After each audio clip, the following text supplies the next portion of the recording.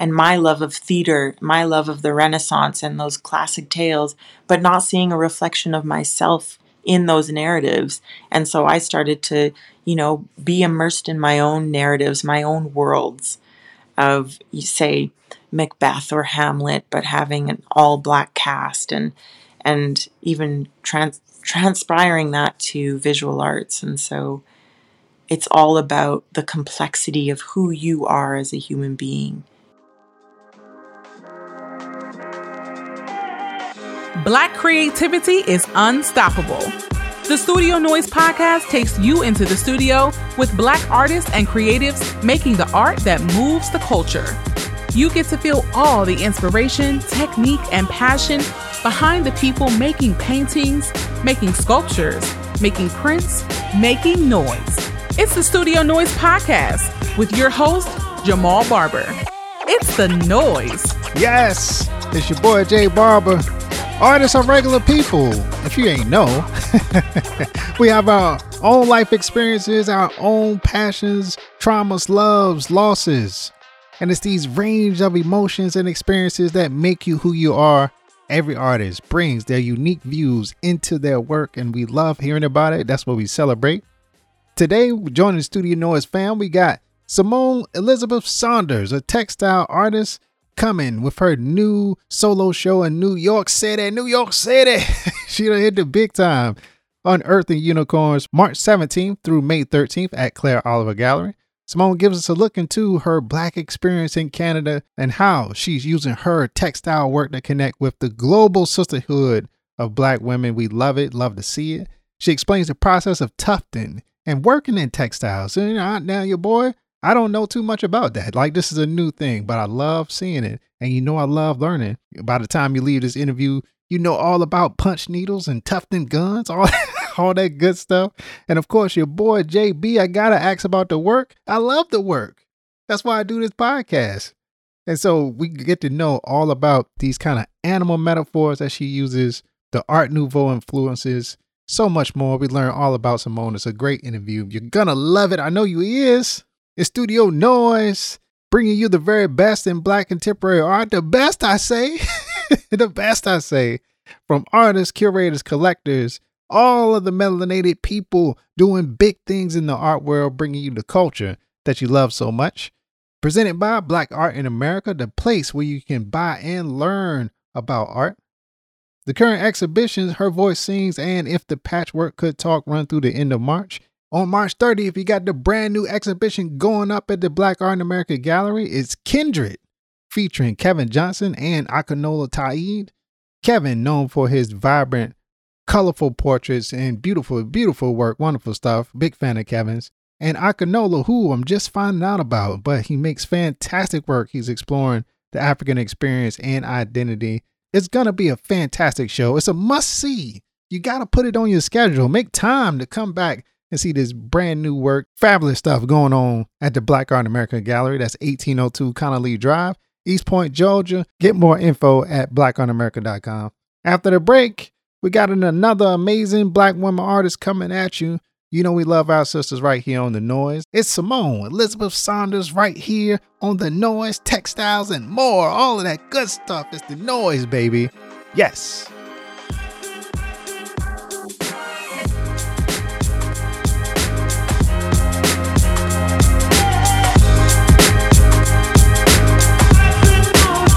This is Kenitra Fletcher, Associate Curator of African American and Afro-Diasporic Art at the National Gallery of Art, and you are listening to Studio Noise.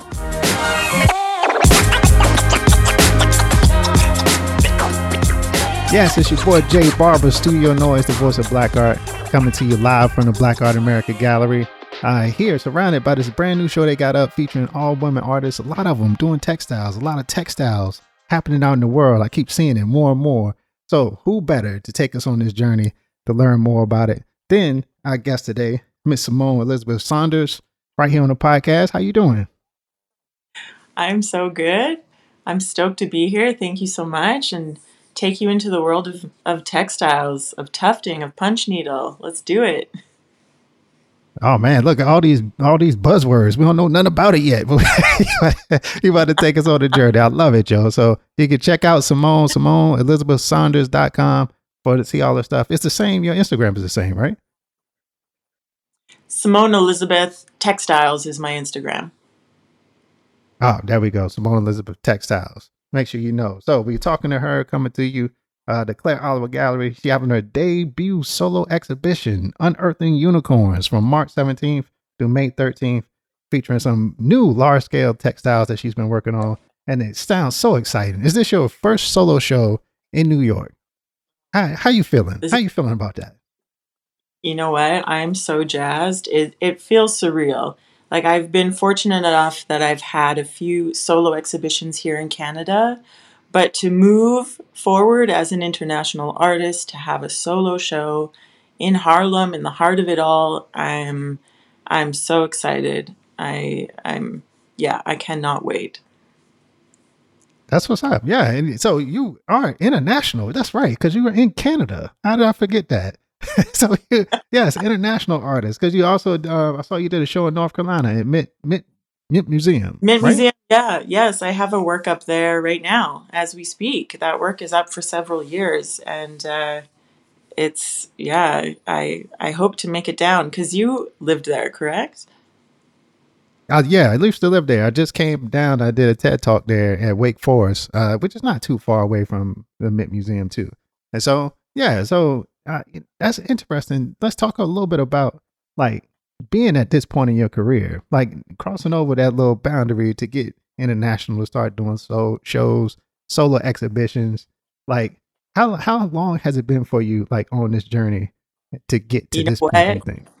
Yes, this journey has happened so fast for me within this textile world. I just graduated in 2020. I graduated my second round of university, and I studied at the University Alberta of the Arts here. And as soon as I graduated, I was exploring tufting. It was something I taught myself within my program.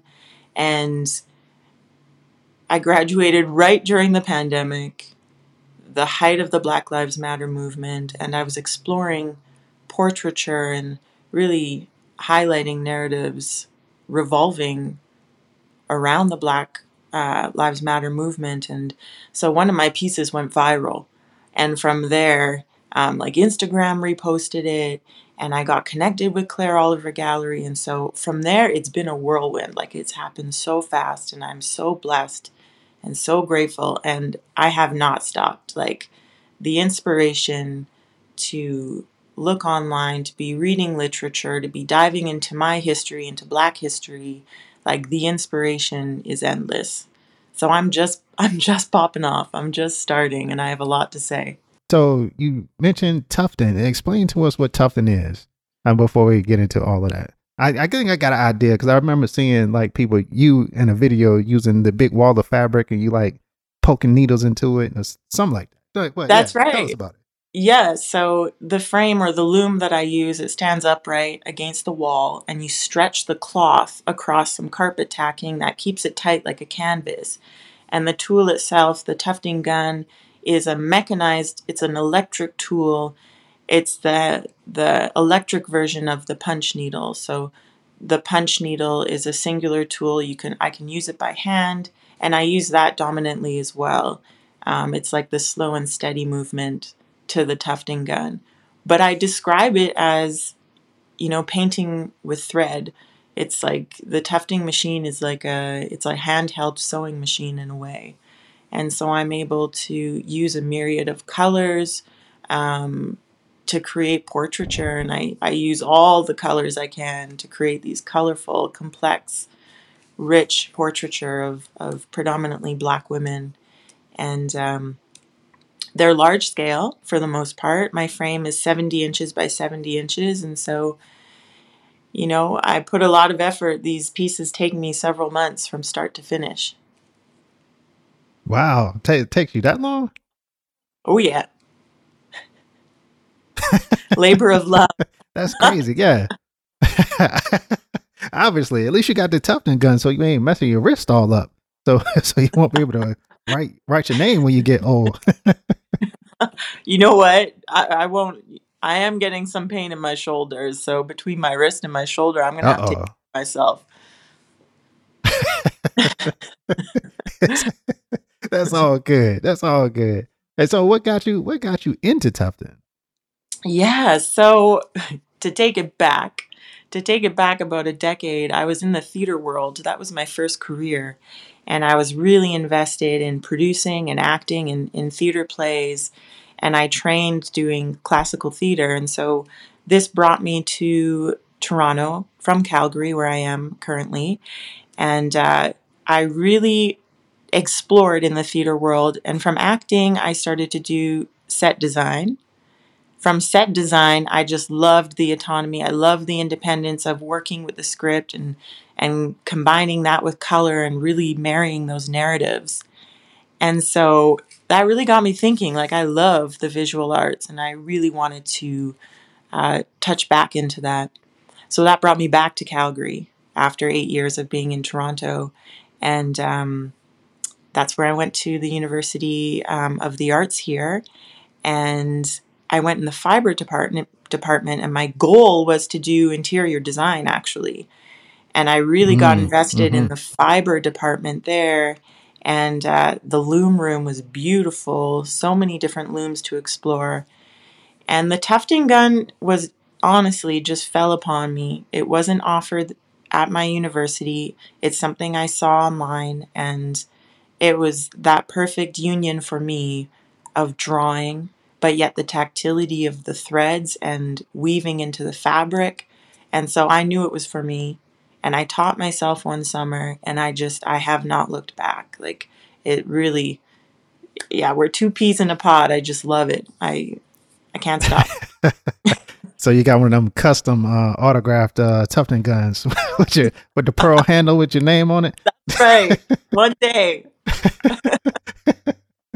That's cool. I love to see people like play with and experiment and kind of introduce like new mediums to people because not many people know about like this whole process, and especially like operating on the loom. Like we see a lot of what's his name, Basil Kincaid, like that's out doing big quilts and stuff like that. We see like a lot of different artists like now coming into the textiles is coming more into the forefront. I remember a conversation back in grad school when there was a woman that did textiles, but she didn't want to be known as a textile artist because people saw it as some kind of a lesser form. I don't think that's the case anymore. I think we're starting to see people make big statements using the Absolutely. medium, and so I think it's like changing how people perceive it. Do you feel that change Yes. happening? Yes, immensely. And to be a part of that change is such an honor.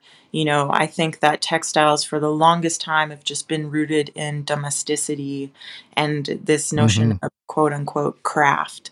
And so for that now Mm-hmm. to be breaking the barrier and to be, going into this fine art world, to be rubbing elbows with painting and sculpture and to be seen as this elevated fine art is really something that is incredible, especially given the history of textiles.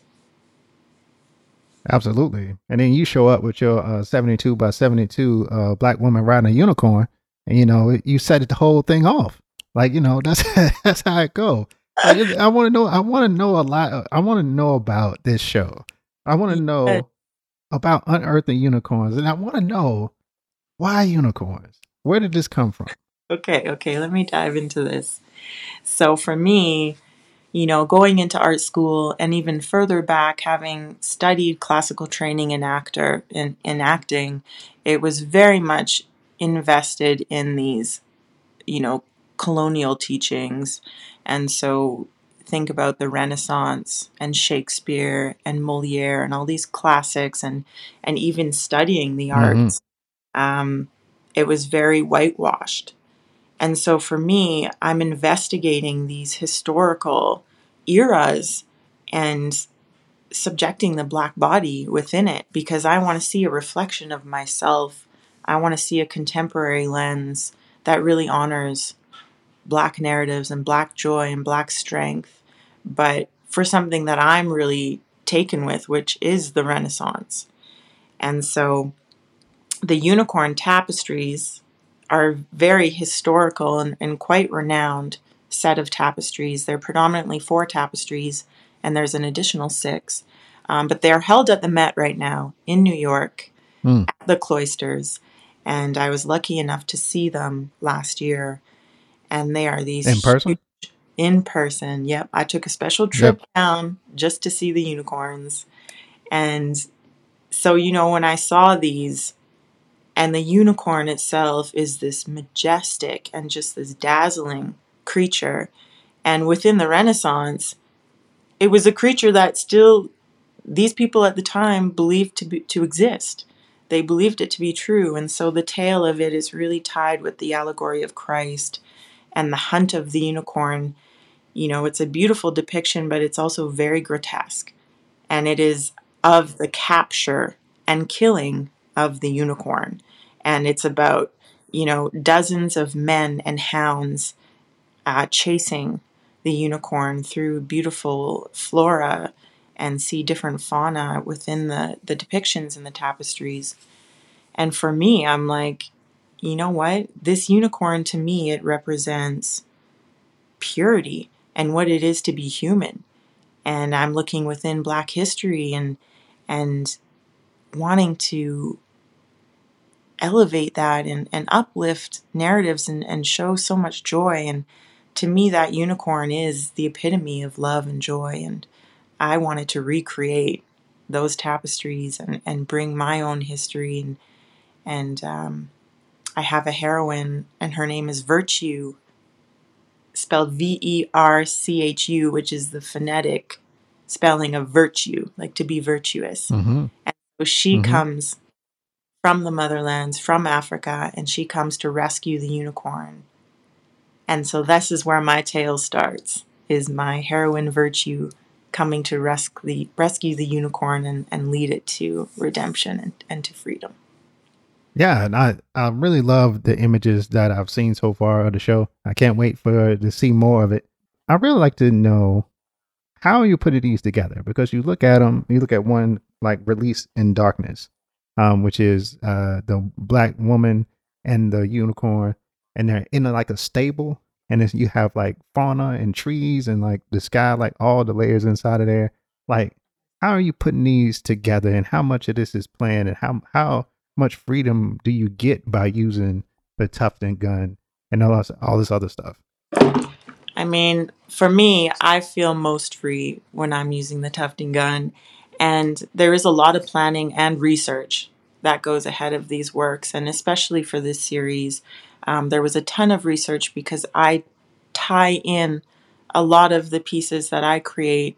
I look at the florals that were used in the historical tapestries, because a lot of them are rooted in symbolism and different preconceived notions that these people use these florals for certain remedies and suspicions.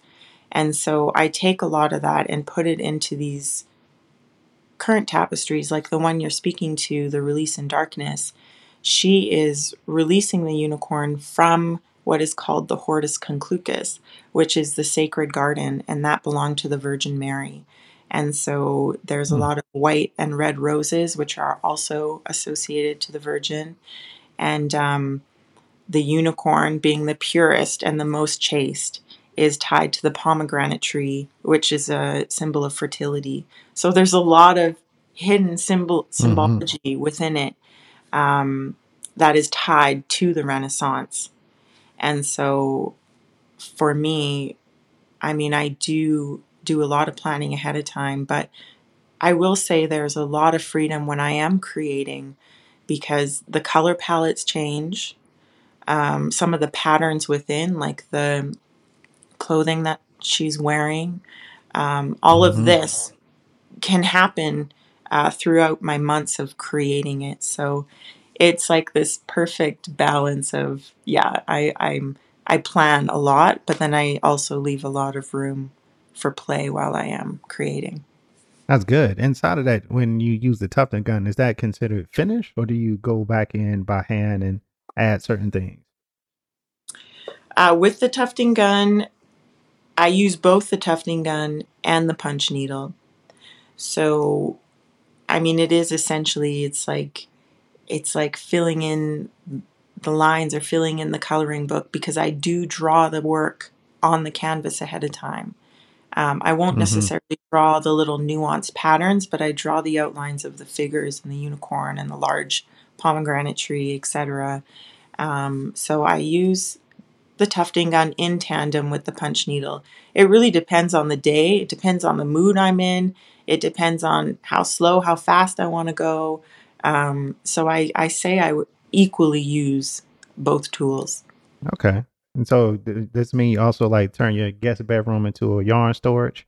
Like it's gotta have like a ton of yarn and like a ton of different colors. Like you got to like have like boxes and boxes of this stuff sitting around. Like it's it's 72 by 6. That's 6 foot by 6 foot. It's a I massive area to fill with yarn. It's That's gotta be no something. joke.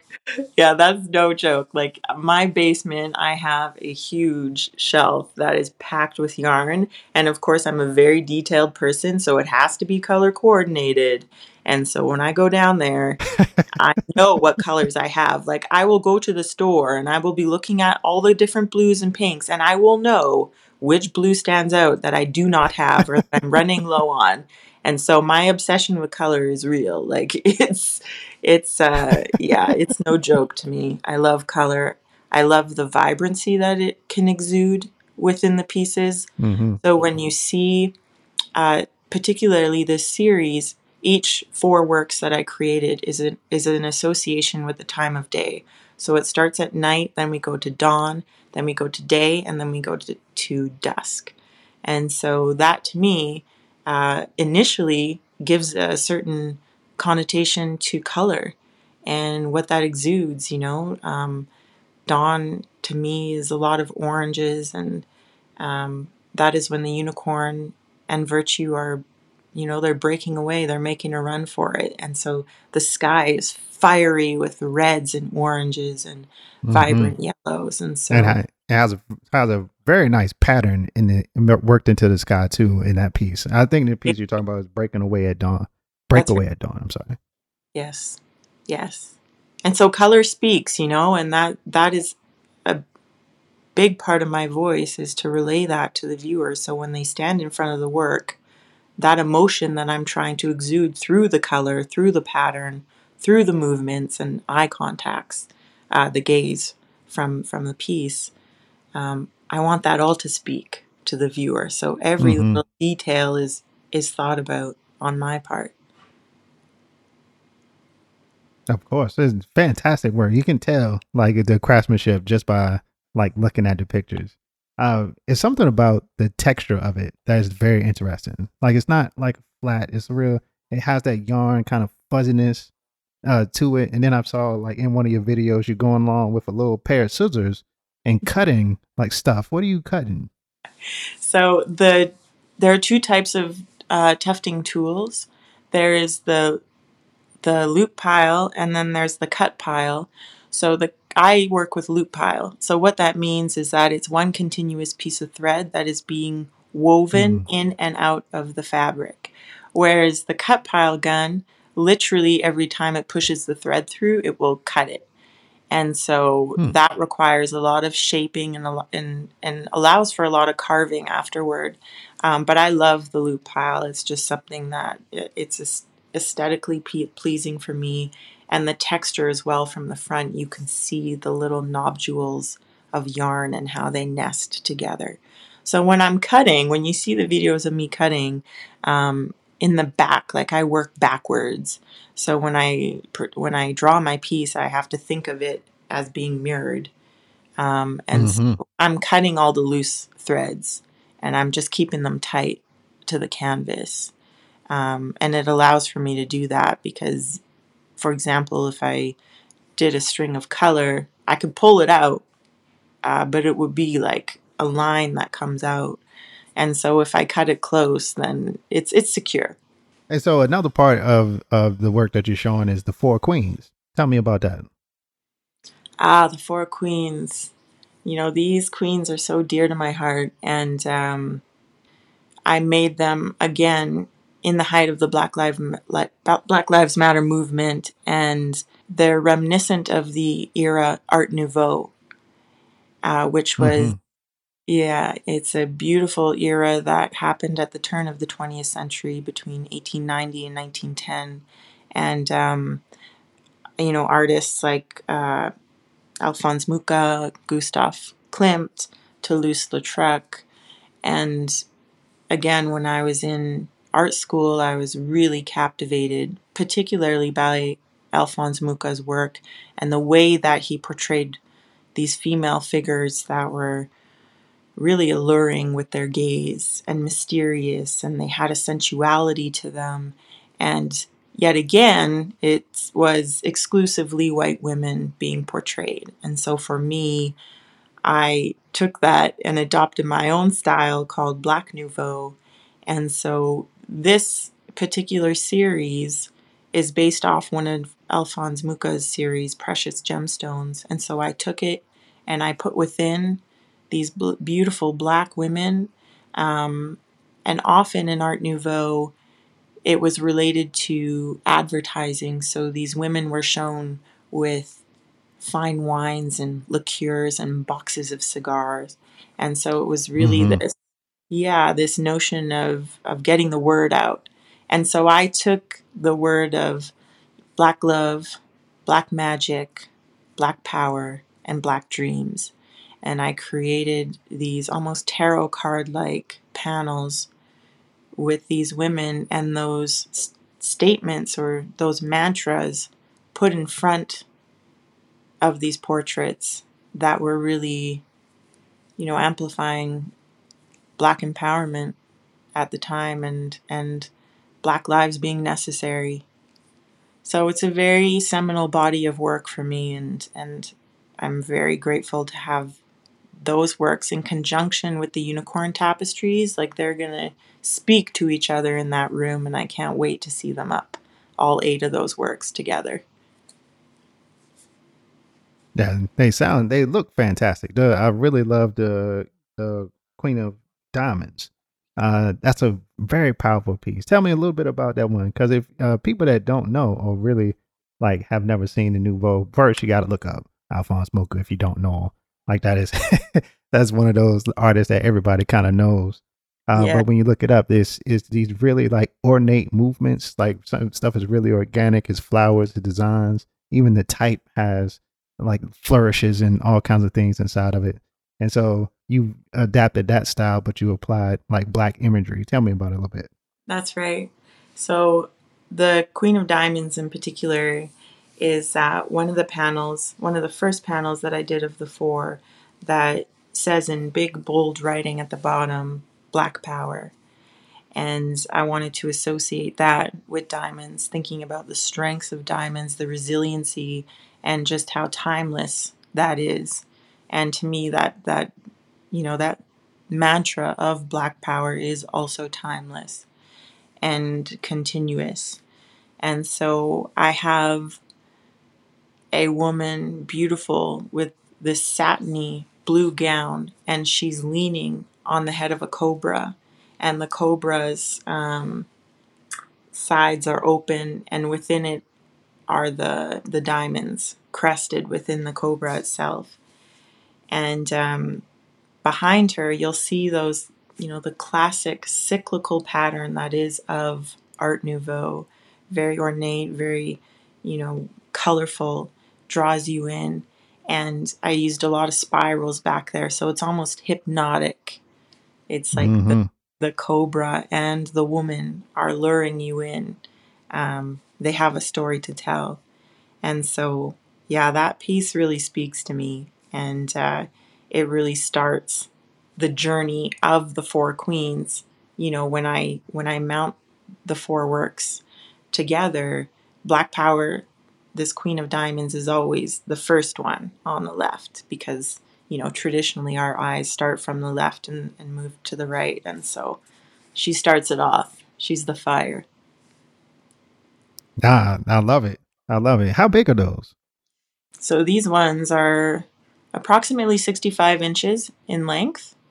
and the width of them are like about 32 inches wide. Okay. Yeah, that's a very good size. Yes. Tell me, when you present these, are you mounting them or are they just framed like as is?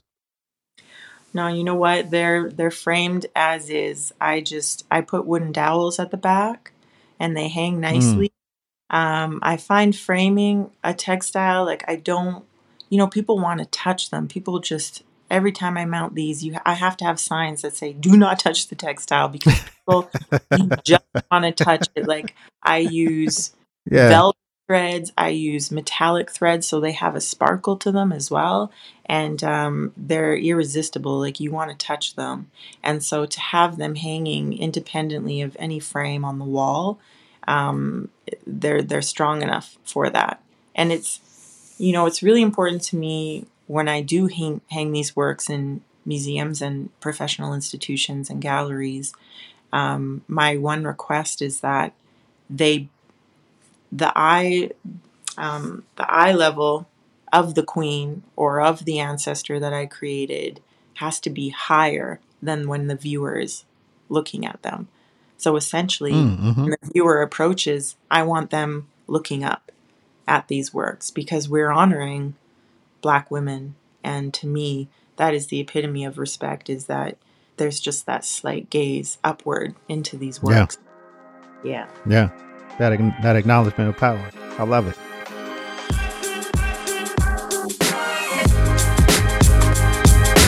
On March 11th, from 1 to 2:30 p.m., it's Because of Them I Am, a tribute to my ancestors, love, life, and politics, as Black Art in America welcomes storyteller Mondo Raquel Webb for a special poetry performance during Women's History Month. It goes along with the 2 shows that are up right now on view at the Baya Gallery, Her Voice Sings, and If Only the Patchwork Could Talk, Women's History Month exhibitions at the gallery at 1802 Connolly Drive.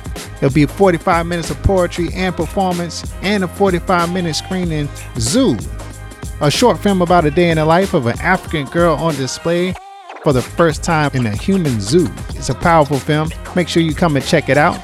That's 1802 Connolly Drive, the Baya Gallery. Check out more at blackartamerica.com. This is TK Smith. I'm a writer, a curator, and a cultural historian, and you are listening to Studio Noise.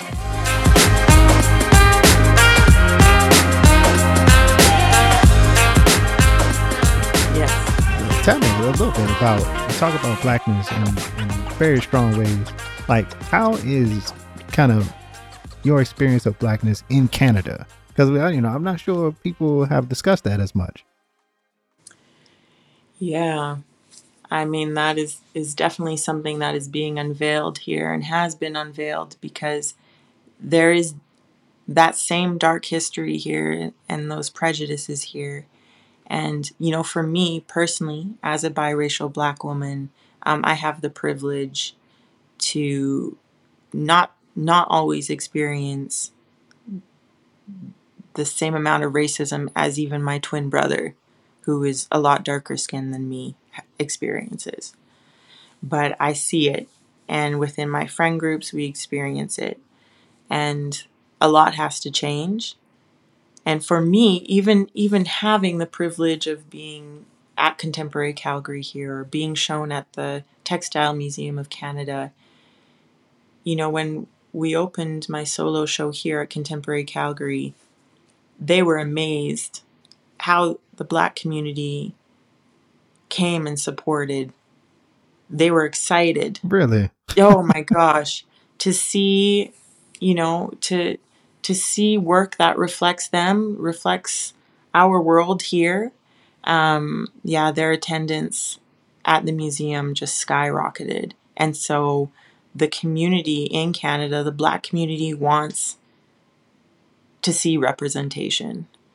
And it is happening, but it starts from leadership down. To have leaders in these museums and institutions be Black and brown people is really important. So I feel like the struggles, the strives, the feats that we want here are not entirely different than the States.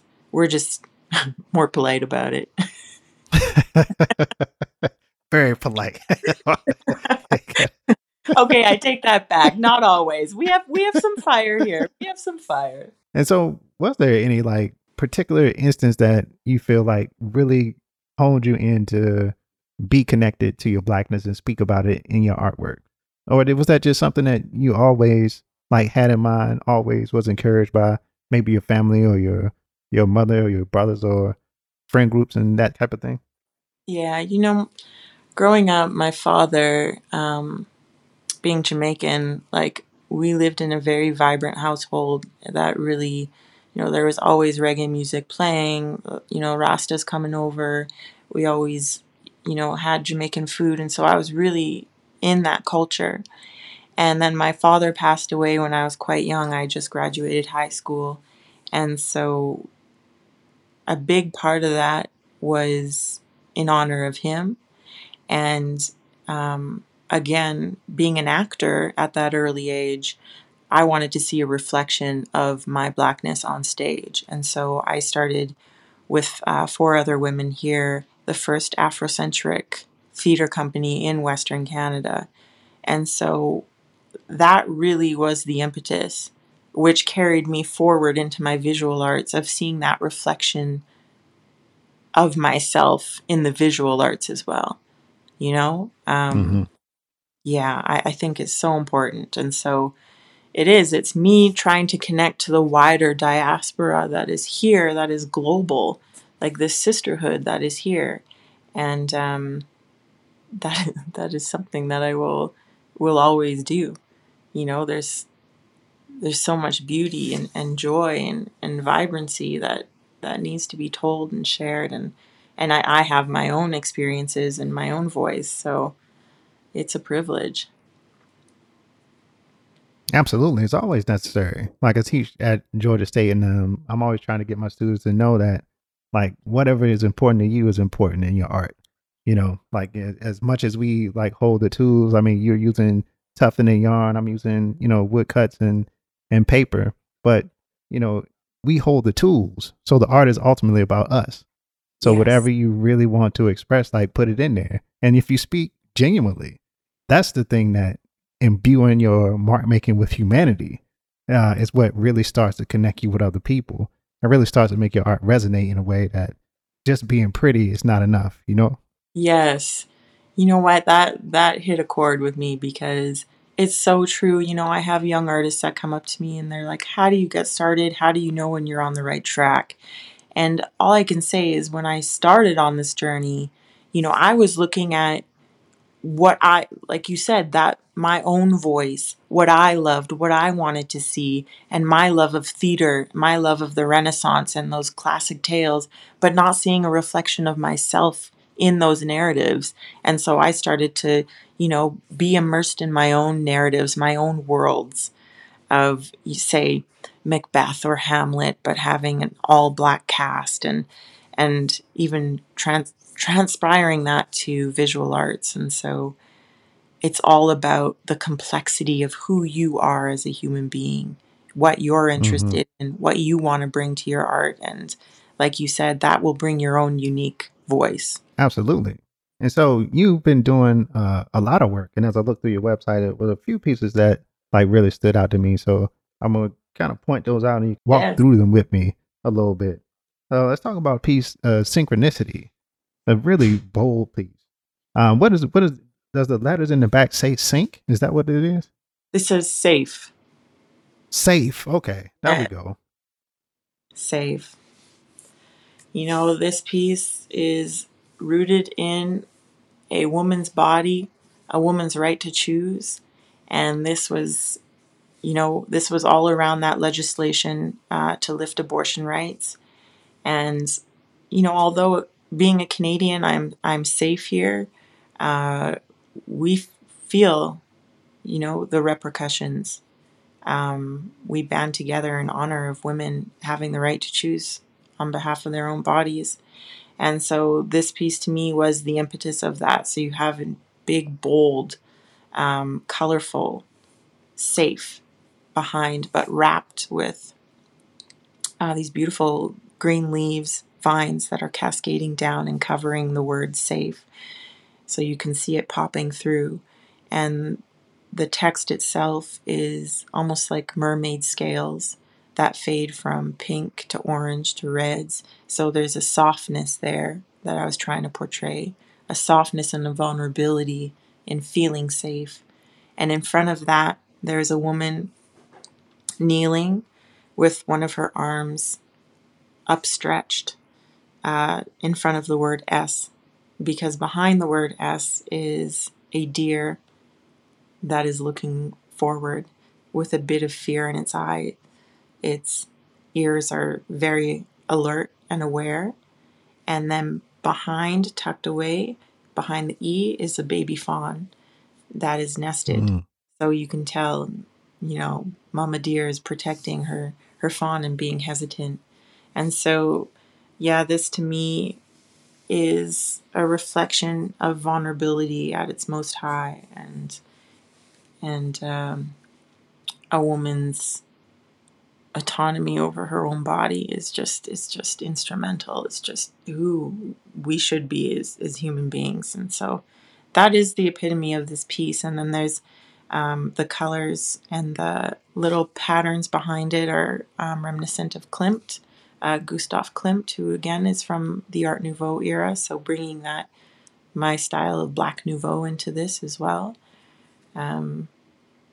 This piece is a labor of love, and on the woman, because she does have a lot of markings on her, the way that I draw my ancestors, which have a lot of contour lines, and then the black sparkly thread within it that you can't quite see from the picture, which is why when you see my works in person, they have that sparkle that the photos can never quite transpire. And on her uterus, you can see there's like 3 swirl patterns that are joined together, which is the symbol of fertility. I really like that. I love how many layers that you put into your work. And it's not going to be the first time we talked about flora and fauna in your work, like both of them. Like there's more animal choices we're going to get to in a little bit too. But it's so much layering like inside of it. And I'm amazed, but I shouldn't be, but I haven't seen people work with textiles as much, but I'm amazed by how much depth you can get inside of it just using like the color of the yarn and stuff like that. Yeah, so much can be told just from that. And so it's really interesting for me to put all that research and the symbology of pattern and color and even the subjects that I put within it, and then to hear feedback from viewers who have their own experience from it, because generally when a piece is mounted in a gallery, there usually isn't a description of what the whole context of the work is. And so it is really interesting at times to get feedback. I'm sure it is. Like, man, if you spending so much time with these processes and getting so in depth with them, like you said, it takes you months to finish them. How do you feel when you do reach the end? I've always been fascinated by this. I try to tell my students how empty I feel like when I finish a show.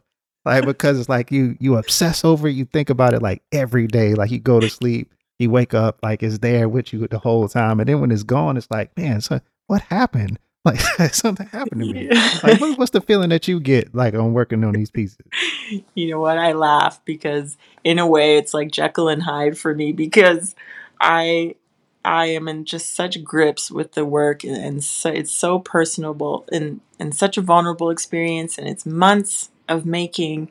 And then when I am done and I say send it to a show or send it to New York to Claire Oliver Gallery, I cry. My fiance is my rock, because there are times when I'm like, I don't know when I'm going to see you again. And it's really emotional, because we have this story together, and they're essentially a part of me. They're a part of my heart, my soul. And like my studio practice is very spiritual for me. I light incense, I light candles to honor my ancestors, to invite them to filter through me, through my hands, through my art.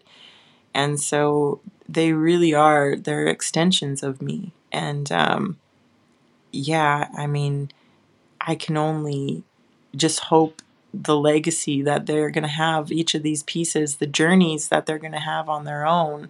That to me is what keeps me going, because sometimes to lose them is like, it can be devastating. You start hearing boys to men in the back when it's time to let them go. I feel you. No, but I like that, and I find that like most artists that do have that kind of personal connection with their work end up making more powerful work. Like, just because you can kind of feel the intention behind like some of the stuff you do, like it informs your decisions. Like, you know, if you didn't care about it so much, you wouldn't labor over it or care to put like that little bit of metallic thread in it, where it may not be necessary. You know what I'm saying? Like the piece might be finished without it, but you know that it deserves to have like this little bit of flair to it, this little sparkle, this little thing, that extra level of love to it, makes the piece special. So I like to hear that you put that into your work. Yeah. Yeah. I mean, yeah, it's a love that won't go away. You know, even if the next piece I'm like, okay, I'm gonna try not to be so attached, and it's not who I am. I'm a sensitive person, and I'm sensitive to my content and to the context of the work, and yeah, it's a source of pride as well, right? Like you put so much work Oh in. yeah, absolutely. Yeah. I tell them it's how I describe myself. Like, you know, I'm sure you're the same. Like somebody's like, hey, describe yourself. Well, I'm an artist. Like, you know, like I start right there, and like everything else kind of flows from that. That's right. I'm gonna jump. I'm jumping to another piece, the one called Worthy, and we talk about animals. This one has a leopard in it, and so I feel like something is happening with all these like animal representations. Tell me about this one. That's right. So Worthy itself is, you can see the Egyptian goddess here, Nefertiti. My version of Nefertiti is a beautiful black woman, side portraiture, and she has that classic tall hat of Nefertiti, in royal blue and gold. And on the hat itself in jewel tones, literally jewels I tried to depict coming out of the hat. It spells worthy over and over again. And in front of her and behind her are cradled two baby kits, leopards. And you know, for me, leopards really are a talisman that keep popping up in my work. I think that's something that's deeply personal in my own love for the animal. But when I think of big cats and again that mysteriousness, that independence that they have, the allure, they have a sensuality to them, and to me that is synced with womanhood and femininity. And I will often, when I'm creating my ancestors or one of my goddesses, I will team them with an animal that is powerful, like we were talking before about the Black Power piece with the cobra. Mm-hmm. So, you know, we are cyclical. I mean, we go further into the universe, into our world, into a woman's cycle, into how we are with nature. And so for me to team one of my goddesses with an animal, there's power in that. And I just wanted to show this historical goddess and her relationship to these creatures that are ultimately deadly. And I mean, that's how I think of Nefertiti, because she was a force and a power.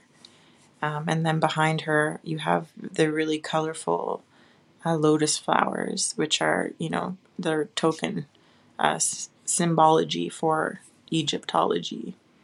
And I think about the erasure of blackness in Egyptology. And so I do often have a lot of symbols that resurge, like the Eye of Ra, or lotus flowers, or different symbols that show up in my work often from that era.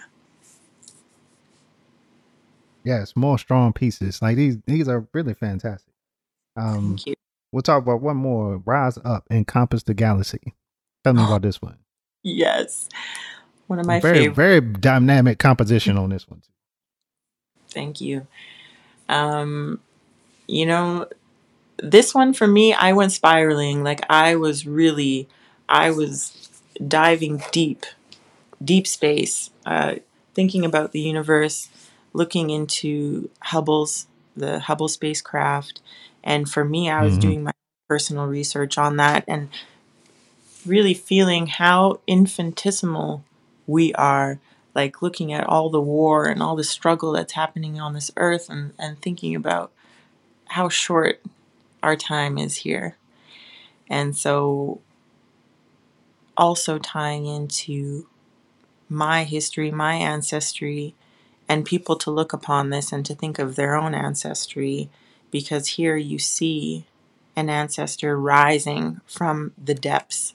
It's, in my mind, literally rising from black matter and creating her own universe. So you see these big, tumultuous waves rising from her feet. She's creating this from nothing, from black matter, black energy. And she has one of her hands on top of her forehead, to shield herself from her own crown and the light that is exuding from it. And it's blasting forward just this supernova, and this creation. And there's a snake that's winding up her that she's holding with her other hand over her shoulder. And that again, I'm just tying in that respect to nature and her bringing this, this very cunning and alluring beast with her into this world. And then behind her, you can see a solar system just, orbed behind her, these different universes. And so to me, it's about the greatness of who we are and who we can be within our own world, the impacts that we can have, and creating our own universe as she is here. Yeah, no, more strong stuff, man. This is good stuff right here. I hope y'all listening. Go, y'all pay attention. Go check this website out. I'm gonna put some of these images on the Studio Noise IG because you gotta see it. Because like, I wish y'all could see her face as she's like talking about it. Because I can see you like going through like every bits of it, and you still got that strong love and connection with your artwork. That is wonderful to see. I'm telling you, like, it's such a joy to meet an artist that is really like uh being personal with her work and like really putting a lot of reflection into each part of what it is, like all the symbols, like nothing on the canvas is not thought of or doesn't add to the concept or add to the story. And so it's I just enjoy it. Just want to say that I enjoy it. Like, I noticed like your face changing, you go through the expressions while you're talking, but that's connection, that's love, that's passion right there. That's what I'm talking about. Yes, Love that, yo. love. That is love. I appreciate that so much because honestly, like, so much love, so much thought, like you said, goes into it from every aspect. And yeah, it's really is a labor of love. So one thing I always find out is that when I do finish work and by the time people actually see it, like I'm on to like the next 2 or 3 pieces, like past it, like I'm always looking past it. Like, are you like that? Do you have like more stuff in the studio right now that you moved on to? Oh, yes. Oh, yes. The good thing about the series that I just did, Virtue and the Chronicles of the Unicorn, is that I was able to plan 4 works at once, which is really unbeknownst to me. I usually work one piece and then I'll do research and I'll do another piece. And so, except for the Four Queens, because I also did those in tandem. But you're right, like, just because my inspiration and reaching back into the historical canon, into the Renaissance, into Art Nouveau, like, I'll work on this piece and I'll be like, oh, now I want to do this. I loved this past design that I did, so I'll reach back now into past works that I've done and what really works for me. But then I also am still challenging myself as an artist and as to being fairly new artist with these tools, like 3 years in.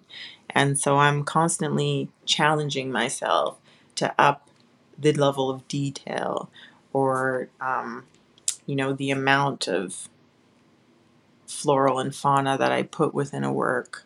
So it's really interesting for me to even look back at the beginnings of my work into the complexity and detail that they are now. So the gears are always turning. But when I am working on one project, I really try and sit with that. And I think that comes also from my theater days as well. It's like I really want to relish in that character and what that character is trying to say and that storyline and that narrative before moving on to the next, because I want to give it my 100. I want to give it my full. Absolutely. Yeah. Absolutely. And so do you see Virtue, the character, as yourself, or is it somebody else in your life? I mean, she definitely is a piece of me. But to me, it's a call out. It's a call out to the sisterhood. It is. It's really, I want the viewer, especially Black women, young Black girls who are looking at this work to see a piece of them in it as well. And so that's why I do keep the figure relatively ambiguous, like not specific to me or to anyone, because I want her to be neutral in that way. Mm-hmm. More Black women artists speaking about Black womanhood and femininity. I love it. My daughter loves it. I try to, she's in the theater now too. And so she's like, she was just in a play. And so it's funny to be able to see her kind of start to embrace it too, where it's like, this is way off topic, but she's my little girl, but now she's like on the stage, like acting like a ancestor in the Addams Family. Yes. So she's changed and grown and got different. It's not off topic though, because I will say that my experience in the theater, and I'm sure for your daughter as well, like it really helps you in life.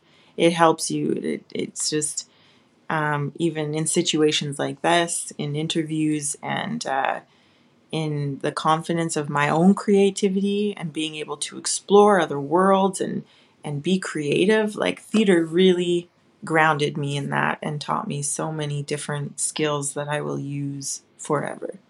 Yeah, it's so good to talk to you. I'm so happy I got to meet you and talk to you, and I'm so glad for like you getting this opportunity to do these solo shows. And just looking from the work myself, I can see we might have to bring you back on the podcast to talk more about it on your next solo show somewhere, whenever you do it. And so tell people how they can get in. Yeah, tell people how they can get in contact with you, where to find you, where to check out your work, all the good stuff. Absolutely. So my website, SimoneElizabethSaunders.com. I'm on Instagram, SimoneElizabethTextiles.com, Simone Elizabeth Textiles, period. And I'm always checking my DMs, so you can definitely message me on there. And via my gallerist, Claire Oliver Gallery. She's also on Instagram and has a website and has, her featured artists that are coming up at the forefront of her website. So you'll be seeing me full frontal there in no time, in just, a week to go. That's what's up. Is this your first gallery experience? Like in terms of like being managed by a gallery, or have you had one before? Oh no, this is my first time. This is my first experience, and it's been wonderful, just to have that relationship, to have someone who really has your back and is vying for these institutions, these museums, to have your work. It's been an incredible experience. So I can't wait. The relationship will just get stronger and stronger. All right. Did you knit yourself a dress to go to the big opening, or how you doing it? You reach back, got that Versace on? Like, what you gonna do? You know what? Yeah, I got my dress. I'm so stoked. I got my dress. My criteria was I need something that has texture or something that's metallic. So I got this really nice metallic dress, but the heat would be on too much for me to make my own dress. I'm not a seamstress. But it would be cool to find a seamstress that could take my textiles and make me a coat or something. That would be pretty cool. Oh yeah. Next step. That's the next level right there. Exactly. Yeah. So yes, we're looking for that picture. I want to see this amazing dress at this amazing show. It's Simone Elizabeth Saunders right here on the podcast. Thank you for coming up. I appreciate you. Thank you so much for having me. I appreciate you.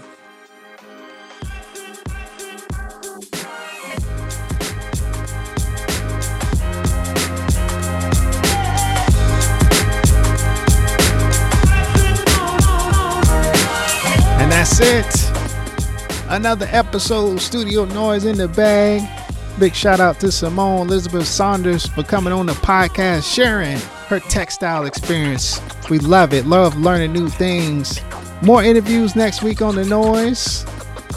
Don't know who it's going to be yet, but it's coming. Just trust me. And all my artists out there, amateurs can do it one time. That one little painting that you thought was nice, that's cool. Professionals do it again, baby. You got to do it again. Always consistency, excellence, the only way to do it. And so that's what we're trying to get to. Keep making that noise everywhere you go. It's your boy Jay Barber. I'm out. Peace. Thank you for listening to the Studio Noise Podcast. Subscribe wherever you listen to podcasts. Please take a second to rate us and write a review to make sure everybody knows about The Noise. Follow us on Instagram at Studio Noise Podcast.